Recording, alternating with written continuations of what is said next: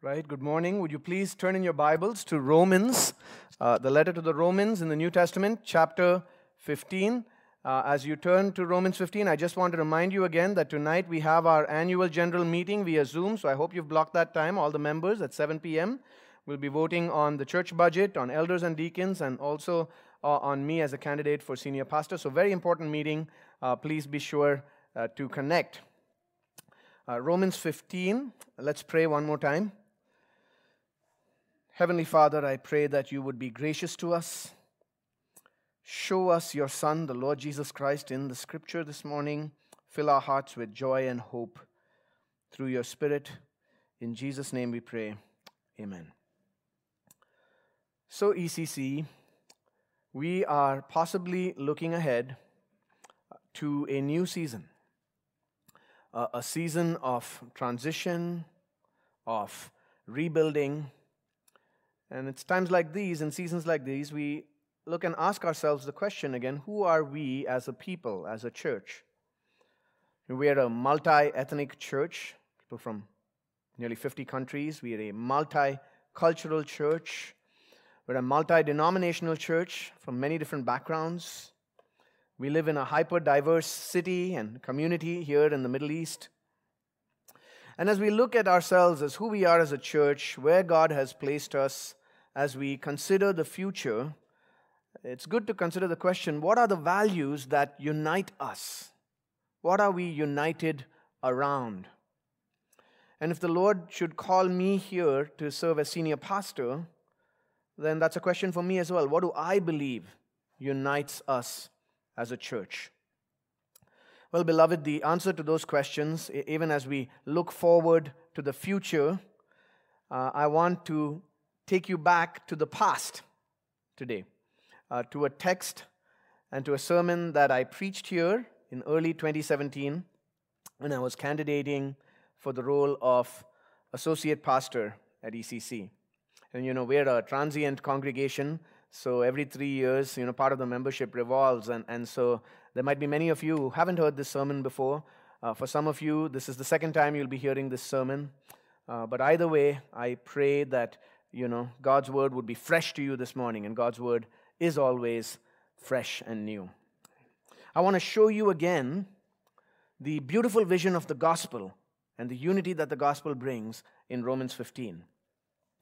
In Romans 15, the Apostle Paul gives us a vision of God's people united by the gospel. He shows us how God's people should live and what the mission of the church should be. And dear brothers and sisters, as we look at this text this morning, it's my hope that you would grow in the rich hope of the gospel that unites us and that sends us out on mission. So we're going to look at 4 ways in Romans 15 that the gospel unites us. 4 ways that the gospel unites us. And these also happen to be 4 key values that drive me in pastoral ministry. First, we must be united as a gospel people. We must be united as a gospel people. Look with me at verses 1 to 7. We who are strong have an obligation to bear with the failings of the weak and not to please ourselves. Let each of us please his neighbor for his good, to build him up. For Christ did not please himself, but as it is written, the reproaches of those who reproached you fell on me. For whatever was written in former days was written for our instruction, that through endurance and through the encouragement of the Scriptures, we might have hope. May the God of endurance and encouragement grant you to live in such harmony with one another, in accord with Christ Jesus, that together you may with one voice glorify the God and Father of our Lord Jesus Christ. Therefore, welcome one another as Christ has welcomed you for the glory of God. So Paul is writing this, and these words come at a climactic point in the letter of Romans, which some people have called the greatest letter ever written. It's a theological treatise in the New Testament. And if you're reading through Romans, you'll see that Romans is all about the gospel. Paul begins by saying, I am not ashamed of the gospel of our Lord Jesus Christ. Why? Because it is the power of God for salvation to everyone who believes, to the Jew first, and also to the Greek, to Gentiles. The gospel saves all kinds of people. And it's no surprise because all of us have this in common, that we are all sinners. Paul shows us how we have all sinned and fallen short of the glory of God. But God in His grace has provided a way for us to be counted right before Him. He has provided His Son, the Lord Jesus Christ, to be a propitiation by His death on the cross. That is, on the cross, Jesus took the judgment that we deserve, and then by His grace, when we repent of our sins and trust in Him, we have redemption. That is, we have salvation from sin, freedom from sin's penalty, freedom from sin's power, and the hope of eternal life with God. This is the gospel message that Paul sets forth in Romans, and throughout Romans, he shows us how all of the plan of God is an outworking of this gospel. And then after theology comes application. And finally, he brings us to this climactic point in Romans 15 where he's saying the big, glorious plan of salvation, of God's salvation from the entire letter. It all comes to this. The multi-ethnic, multi-cultured people of God living as one because of God's fulfillment of His promises in Jesus Christ. In Romans, Paul wants us to see that the gospel creates unity between disparate peoples, people with all sorts of differences, ethnic differences, cultural differences, linguistic differences, and yes, even differences of beliefs and differences of conviction on secondary matters in doctrine and Christian living. You know, we say we are a multi-denominational church here at ECC. You want to see the true original multi-denominational church was the church at Rome. This was filled with believers who had differing convictions, and it led to some debates and even disputes among them. So if you read Romans 14, you'll see that there was a debate between Christians at this church over what foods Christians were allowed to eat. They had a debate about what days Christians ought to keep holy. So the church at Rome was struggling with minor disputes among its members. And what does Paul do? Paul responds by taking their eyes off these secondary things and reminding them of the big picture. He unfolds for them the majestic, glorious gospel of God's grace to sinners through Jesus Christ our Lord. The gospel is a message of God's grace. And if we've trusted in Christ, we have received this grace. And what Paul is saying to us in Romans 15 is that the grace of the gospel that we've received from God is a grace that we must extend to one another. Look again at verses 1 and 2. He says, "We who are strong have an obligation to bear with the failings of the weak and not to please ourselves. Let each of us please his neighbor for his good, to build him up." Friends, when the gospel unites us, we become those who extend the grace of the gospel to each other. We have an obligation. Those who are strong, who think that we know the truth, we have an obligation to bear with those who are weaker. We have an obligation not to please ourselves, but to please our neighbor, to seek how can I serve somebody else, to lay aside our own preferences and serve others.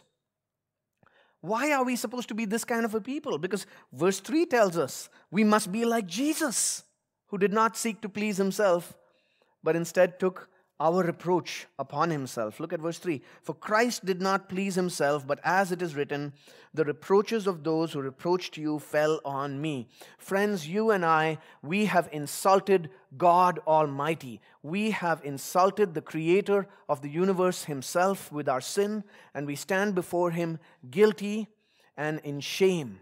We deserve to be insulted for what we have done. We deserve reproach and shame from God for what we have done.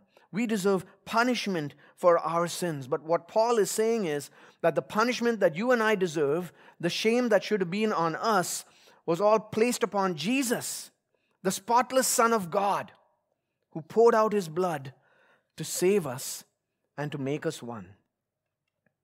We have been saved by the Christ who did not serve himself, but served us. The Jesus who came not to be served, but to serve and to give his life as a ransom for many, to save sinners. The Lord who upholds the universe was upheld on a cross so that you and I might be made right with God, and so that we might live rightly with one another. You see, the gift of salvation that's been given to us vertically from above must be lived out horizontally in love. The gospel of justification, of salvation by faith alone, is a gospel which has flesh and bones. It's a real salvation that must be lived out not on your own, but with real people who have real flaws and weaknesses and sins, in real struggles, in real community, real life community. This gospel calls us to live life with each other in unity and in harmony. So that even despite all our differences, someone from the world outside looking in can say, what is it that binds all these people together? What is it that despite the fact that they're all so different, how are they all one? And we say, well, Jesus said, by this all people will know that you are my disciples, by how you love one another. And it's a love that extends across our differences. You know, I've alluded the beautiful picture of this that you can see with our dear brother Lamuel and his wife Sarah in Burjeel Hospital, as there's been a steady stream of ECC members going there to serve them. And they're not all from the same country, Pakistan. It's been members of ECC from the nations, culturally different, ethnically different, linguistically different, praying with our brother and sister, serving our brother and sister, loving them. And the world around is watching and wondering, what is it that creates this kind of a people? Friends, unity and diversity is a great idea, but we don't want unity and diversity here at ECC simply as a name, not simply as a slogan, but we want it in reality and in our life with one another. And we want to see the strong not seeking to please ourselves, but serving the weak. So how does that begin? How do we seek to be a people who serve one another? Well, Paul tells us. It begins by seeking not to please yourself, but to please others. By bearing with those who might be different from you, who might be culturally different from you, from a different background, who might do things in a different way, and sometimes even in ways that might seem weird to you. It means reaching out across those barriers that can so easily divide to form real relationships and fellowship. You know, maybe you're here and maybe you're a member of ECC. English is not your first language, your second language. And, you know, sometimes I know some of us, that if you feel shy and, you know, I don't know how I can feel shy because I don't know English well. The words don't always come out. But what's not important is your words. What's more important is your heart. And I want to encourage you not to be shy and withdraw, but to push into those relationships, even across language barriers. How do we serve one another? It means that we forgive and forbear with one another, even with those who might rub us the wrong way or annoy us or do something that we feel, you know, was awkward, that we forgive. You know, we grow in serving others by learning not to have expectations that, you know, your way of doing things or my way of doing things is the only right way and that there's no other way. You know, someone else might have a completely different way of doing things that you just don't understand. We serve one another by not despising those whose conscience might be weaker than ours, or who have a different conviction on a secondary issue.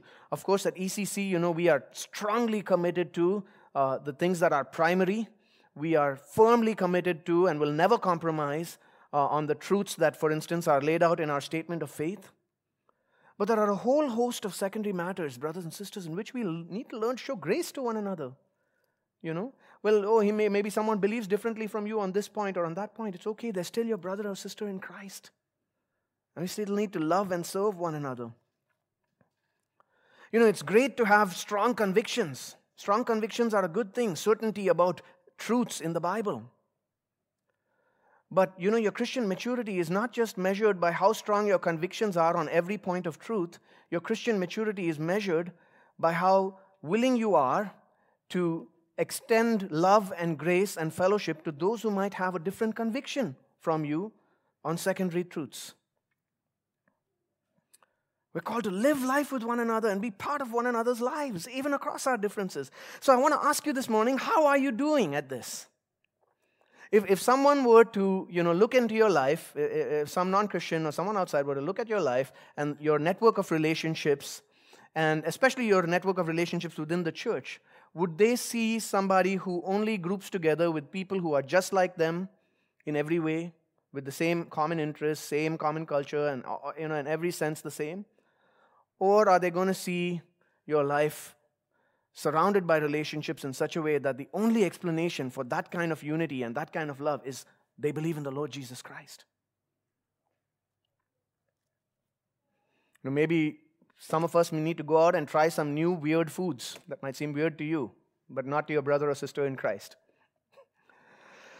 And I know it's hard, right? It's hard. Yes, it's hard. It's hard to live life in harmony with people who are different. It's hard to cross cultural barriers and social barriers and even linguistic barriers and maybe even eat those weird foods or to be silent about your cherished conviction for the sake of gospel unity. It's also hard because our sin hinders us from true unity, right? We're all sinners and we constantly are struggling against our own sin. But brothers and sisters, we can have confidence that our unity will not fail, it will not be broken, it will be established because we know that Jesus, the Son of God, died to achieve this unity, and the Son of God who is lifted up will draw all peoples to himself. The peoples from the nations, as we sang, will praise him. And all of the Bible points forward to this hope, the hope of the unity of the people of God from every tribe and tongue and nation in the risen Christ.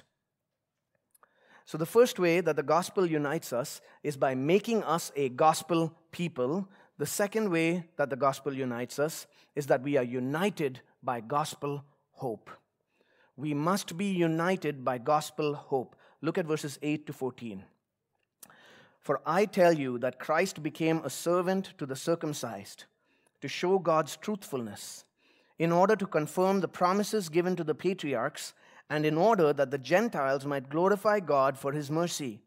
As it is written, therefore I will praise you among the Gentiles and sing to your name. And again it is said, rejoice, O Gentiles, with his people. And again, praise the Lord, all you Gentiles, and let all the peoples extol him. And again Isaiah says, the root of Jesse will come, even he who arises to rule the Gentiles. In him will the Gentiles hope. May the God of hope fill you with all joy and peace in believing, so that by the power of the Holy Spirit you may abound in hope. I myself am satisfied about you, my brothers, that you yourselves are full of goodness, filled with all knowledge, and able to instruct one another. Did you see, even as we read that, the thread of hope that Paul weaves through these verses again and again? Look at verse 12 there. In him will the Gentiles hope. Verse 13. May the God of hope fill you with all joy and peace in believing, so that by the power of the Holy Spirit you may abound in hope. And of course, Paul has already talked about this hope previously in the passage. You can see it again, verses 4 to 6. For whatever was written in former days was written for our instruction, that through endurance and through the encouragement of the Scriptures, we might have hope.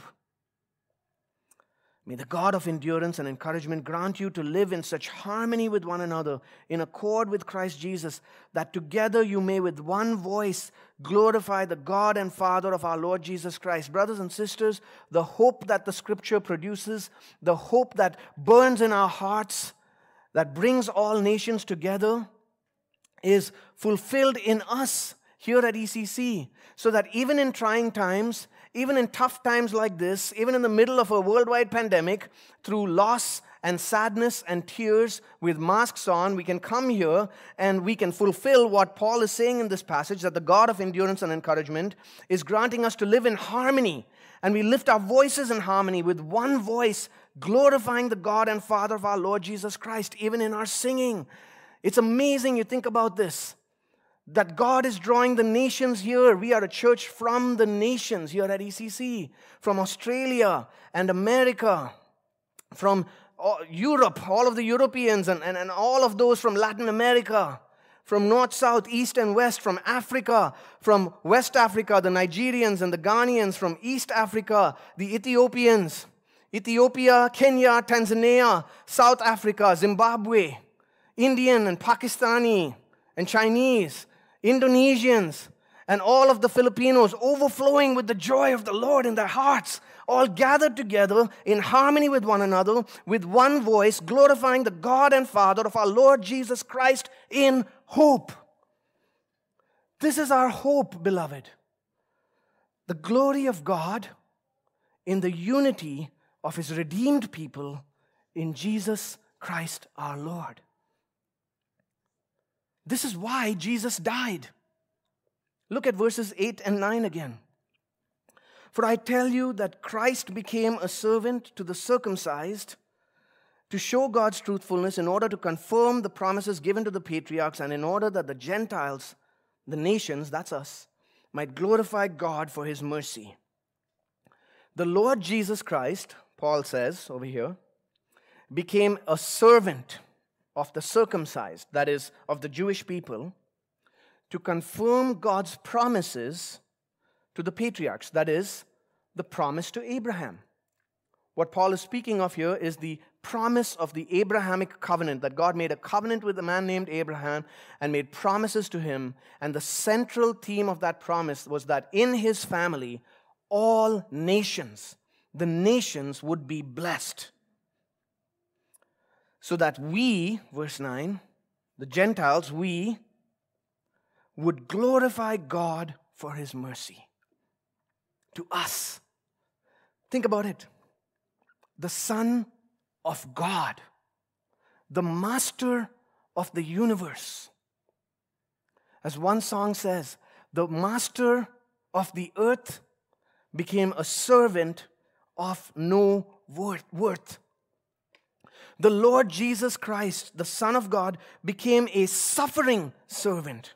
A servant who suffered and took upon Himself our reproach, took upon Himself our sins and our guilt, took upon Himself our shame, and died on a cross, pouring out His blood so that sinners like you and me would receive mercy and hope.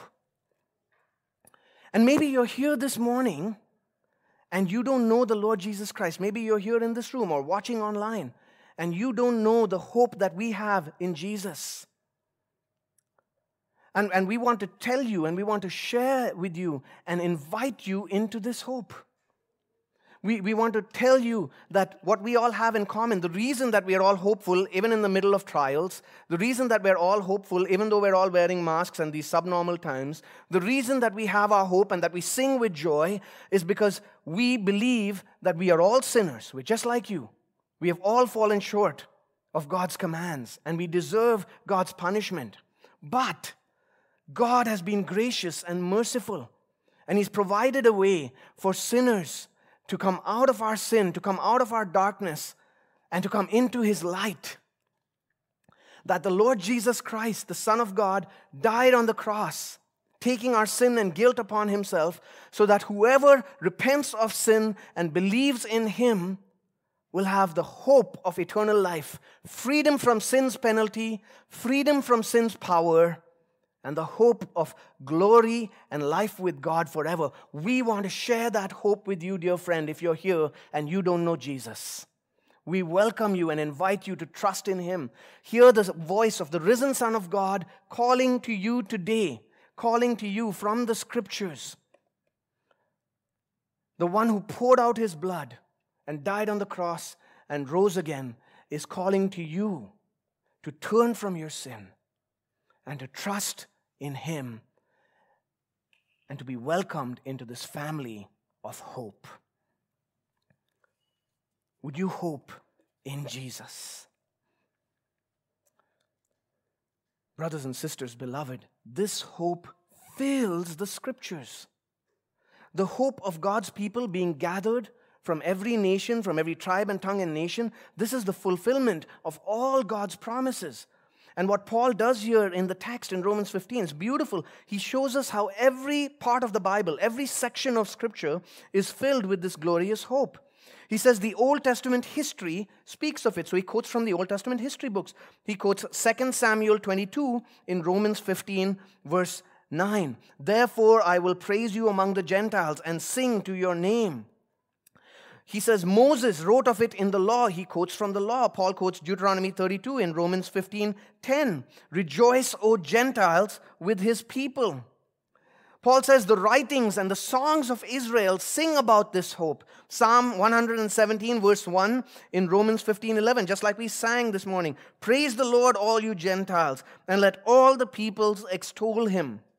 The prophets of Israel prophesied about this. He quotes Isaiah chapter 11, which our brother Raj read in Romans 15:12. The root of Jesse will come, even he who arises to rule the Gentiles. In him will the Gentiles hope. Think about it, brothers and sisters. 2,700 years ago, a man named Isaiah, a prophet, was writing about the hope that you and I have in the Lord Jesus Christ, about our salvation. He was prophesying about us. Think about 3,000 years ago, King David, the king of Israel, was writing songs and singing songs, singing about the glorious hope of unity that we enjoy. King David was singing about ECC singing. We are the fulfillment of everything that David sang about. You and I are the fulfillment of what the scriptures prophesy about. The hope of the glory of God that's begun to be fulfilled in us through the Lord Jesus Christ. And even as we have that fire of hope in our hearts, what keeps those fires burning? What is it that causes the flame of hope to grow within us? Well, we grow in hope by submitting to the scriptures, to the word that gives hope. Look again, verse 4. Whatever was written in former days, that's this, was written for our instruction, so that through the endurance and through the encouragement of the scriptures, we might have hope. The scriptures produce hope in us. Verse 13, may the God of hope fill you with all joy and peace in believing, so that by the power of the Holy Spirit you may abound in hope. So the God of hope causes us to have joy and peace. How? In believing. And then the Holy Spirit works to cause us to abound in hope. How? Through our believing. How does He do it? How does the Holy Spirit do it? Well, if you've read Romans carefully, you know. You know how people believe, right? Romans 10:14, it's through the preached word. Paul says, how will they call on Him whom they have not believed? How are they to believe whom they have never heard? And how are they to hear without someone preaching? The preached word produces belief, which the Holy Spirit uses to produce hope, causing us to overflow in hope.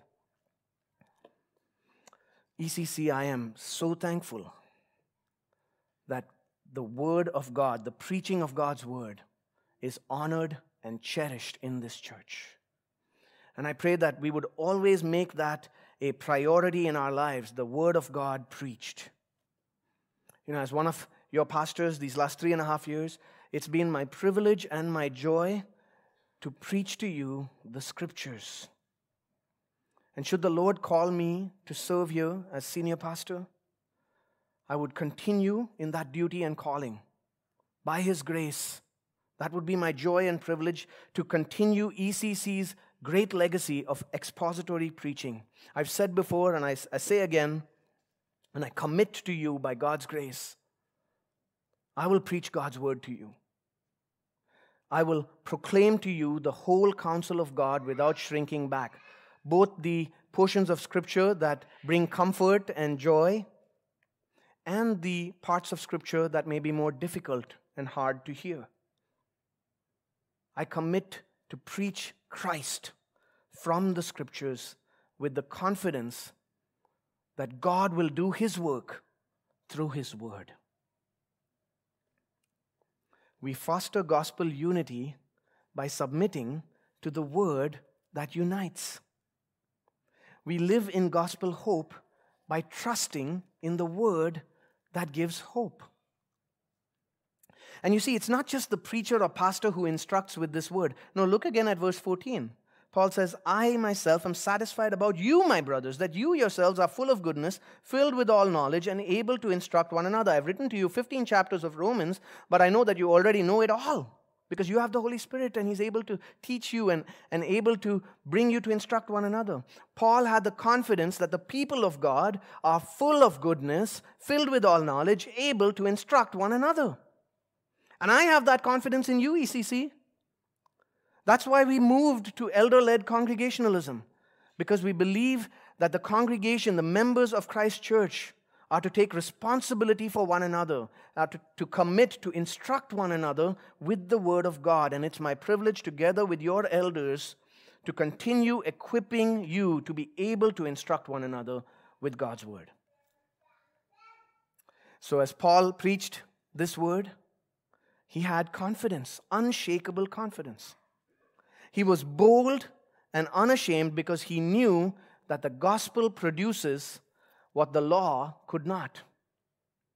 An obedient people for God who would glorify Christ in their worship. A people who live together in love and harmony and instruct one another with God's word and hope in God's promises. What is it that creates that? The gospel creates that. And this gospel is what we've built our ministry on at ECC, and this is what we continue to stay committed to. But the gospel doesn't just grow us within. It doesn't just grow us within these walls, within this community. No, the gospel also drives us out. It propels us forward and out into the world as ambassadors for Jesus Christ. The gospel fueled Paul's ambition for mission, and it should also fuel ours. The first way the gospel unites us is in being a gospel people. Second, we are united in gospel hope. And third, we must be united in gospel mission. Look at verses 15 to 22. We must be united in gospel mission. On some points, I have written to you very boldly by way of reminder, because of the grace given me by God to be a minister of Christ Jesus to the Gentiles, in the priestly service of the gospel of God, so that the offering of the Gentiles may be acceptable, sanctified by the Holy Spirit. In Christ Jesus, then, I have reason to be proud of my work for God. For I will not venture to speak of anything except what Christ has accomplished through me, to bring the Gentiles to obedience by word and deed, by the power of signs and wonders, by the power of the Spirit of God, so that from Jerusalem and all the way around to Illyricum, I have fulfilled the ministry of the gospel of Christ. And thus I make it my ambition to preach the gospel, not where Christ has already been named, lest I build on someone else's foundation. But as it is written, those who have never been told of him will see, those who have never heard will understand. Beloved, the unity of God's people is so beautiful, and the hope of God's glory in gathering his people is so certain that we must go and we must send. Because this glorious hope, this glorious truth, this beautiful gospel must be proclaimed, that the Lord would gather more and more people from the nations to himself. What a calling this is. What a labor worth toiling for and giving up everything for. You know, we could talk about all the different missionaries that the Lord has used throughout the ages in church history. We could talk about men like William Carey and Adoniram Judson, who went to India and Burma, great heroes of mine. We could talk about the great missionary Samuel Zwemer, who came to these shores, the Arabian Peninsula, one of the first to bring the gospel here. But we have the greatest missionary in all of church history speaking to us right here in this passage. Do you feel the passion of the Apostle Paul? Do you feel and sense his great joy at bringing a people prepared for God as his offering to the Lord? Verses 15 and 16, grace was given to me, Paul says. It's his privilege, it's his gift to be a minister of Christ, so that the offering of the Gentiles, of the nations, might be sanctified and acceptable to God. Verses 17 and 18, he says, I have reason to be proud of my work for God in Christ Jesus. I'm not going to speak of anything except what the Lord has accomplished through me to bring the nations to obedience in word and deed. And then feel his ambition, his burning ambition in verses 20-21 to proclaim Christ where he has not been named among those who have never heard. I make it my ambition to preach the gospel not where Christ has already been named, but those who have never been told of him will see, those who have never heard will understand. And friends, this great commission, this amazing mission to which Paul dedicated his life, was not just for Paul. No, it's been given to us. This is our privilege.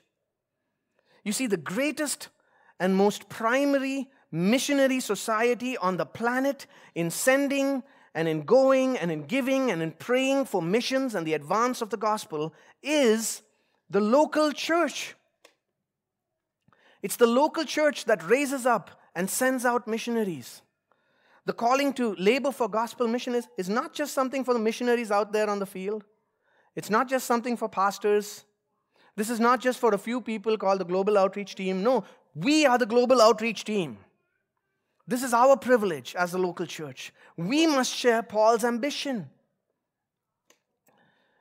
Pastor John Piper says there are only 3 kinds of Christians in the world. He says there are those who go, there are those who send, and there are those who are disobedient. So which kind are you? Which kind are we? We don't want ECC to become just merely an oasis. You come out here as an expat living in this, Abu Dhabi, foreign city, out in the Middle East, out in the desert, and, life is tough. And, the local church, ECC, International Church, is a nice oasis. We can come and get refreshed and encouraged with the promises of God and comforted. And yes, in one way we are that, right? We are an oasis. But we don't want to be just an oasis. Brothers and sisters, we're called to be an embassy of the Lord Jesus Christ in Abu Dhabi, that we are representatives of his kingdom. And we are called to train and raise up and send out gospel ambassadors to the nations. I want to ask you, do you feel the ambition to see Christ named where he has not been named? Are we going to take ownership and responsibility to raise up and send out and go and live and pray and give for God's global glory in the nations? One of the most impactful, we're expat church, how do we do this? One of the most impactful expat churches in history I think of was the church in Geneva at the time of the Protestant Reformation. This was an expat church. And people were fleeing persecution from all around the surrounding countries where it was illegal to read the Bible, and they came to Geneva. And at Geneva, they experienced expository preaching, congregational singing, church life and fellowship like they never experienced before. And even as they experienced that, their hearts burned with a passion to go back to their homelands and to see churches planted like this. And eventually, Geneva planted 2,000 churches. In Poland, in Hungary, in so many parts of Europe, in France, where it was illegal to be a Christian, you could be put to death and burned for reading the Bible. And they planted hundreds of churches in France. They sent missionaries all the way to Brazil. Brothers and sisters, wouldn't it be wonderful, wouldn't it be a great work of God if ECC could become a 21st century Geneva here in the Middle East? The church in Antioch, the church in the book of Acts, the church in Antioch that raised up and sent out Barnabas and Paul as missionaries. Paul was sent from the church in Antioch. You know who planted the church in Antioch? Ordinary Christians. Ordinary church members who left Jerusalem and then came to Antioch and started sharing the gospel and formed a church. Oh, if ECC could plant many Antiochs. This is the passion of our elders, brothers and sisters. This is my passion. To serve and equip you as God's people, to keep growing in gospel hope, to live in gospel unity, and to be ambitious for the glory of our Lord Jesus Christ in the nations. We are united as a gospel people. We are united by gospel hope. We are engaged in gospel mission. But there's one more way that the gospel unites us that I want you to see here. We must be united, number 4, in gospel love. And if you read verses 22 to 33, I'm not going to read all of it for you, you'll see this.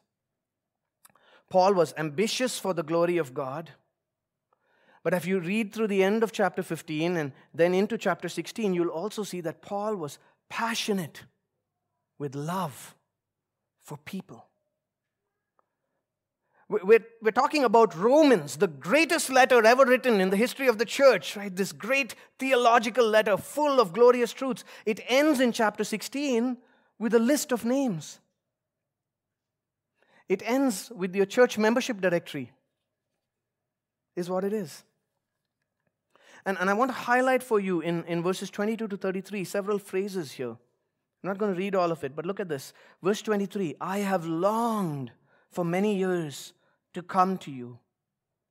I hope to see you. Verse 24. I want to go on my way to Spain at the end of verse 24 after I've enjoyed your company for a little while. Verse 25, I'm going to Jerusalem bringing aid to the saints. Verse 29, I know that when I come to you, I will come in the fullness of the blessing of Christ. He's longing to come to them.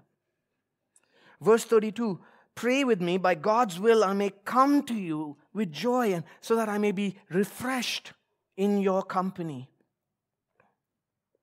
Paul was passionately concerned about people's spiritual needs and people's physical needs. He was passionate with the love for people whom he knew very well, whom he had discipled, even shared the gospel with. And he was passionate with concern and love for people whom he had never even met. He was passionate with concern and love for the church of the Lord Jesus Christ. You know, when I was first called to ministry many years ago, I thought ministry is a work of rightly handling the scriptures. And this is true. This is very true. You know, fundamentally and foremost, pastoral ministry, as I said last week, is a ministry of proclamation. But over the years, I realized, just as much as being a ministry of proclamation, pastoral ministry is also a ministry of presence. A ministry of ordinary obedience. In these last 3.5 years, ECC, this has been my privilege. To weep with those of you who weep. I've wept with several of you. To rejoice with those who rejoice. To love you and to know you by name. To pray for you together with our elders by name. To hold babies in the hospital and praise God with joyful, proud parents. And to hold the hand of dying saints and prepare them for glory. You know what? This ministry of ordinary obedience, it's not just for pastors. It's for all of us. All of us are called to weep with those who weep, to rejoice with those who rejoice, to give our lives as a living sacrifice and fulfill His great commandment to love one another as Christ has loved us. I want to close with this. I don't know how the vote is going to go tonight. God might call me to be the senior pastor here. He might call me to continue serving in my present role. But I want to appeal to you, no matter what, with Paul's appeal from verse 30. I appeal to you, brothers, by our Lord Jesus Christ, by the love of the Spirit, to strive together with me in your prayers to God on my behalf. Would you pray for me and pray for us, that we may be found faithful? Heavenly Father, we thank you for your word. Grow us in our love for the gospel and the hope that it gives. In Jesus' name, amen.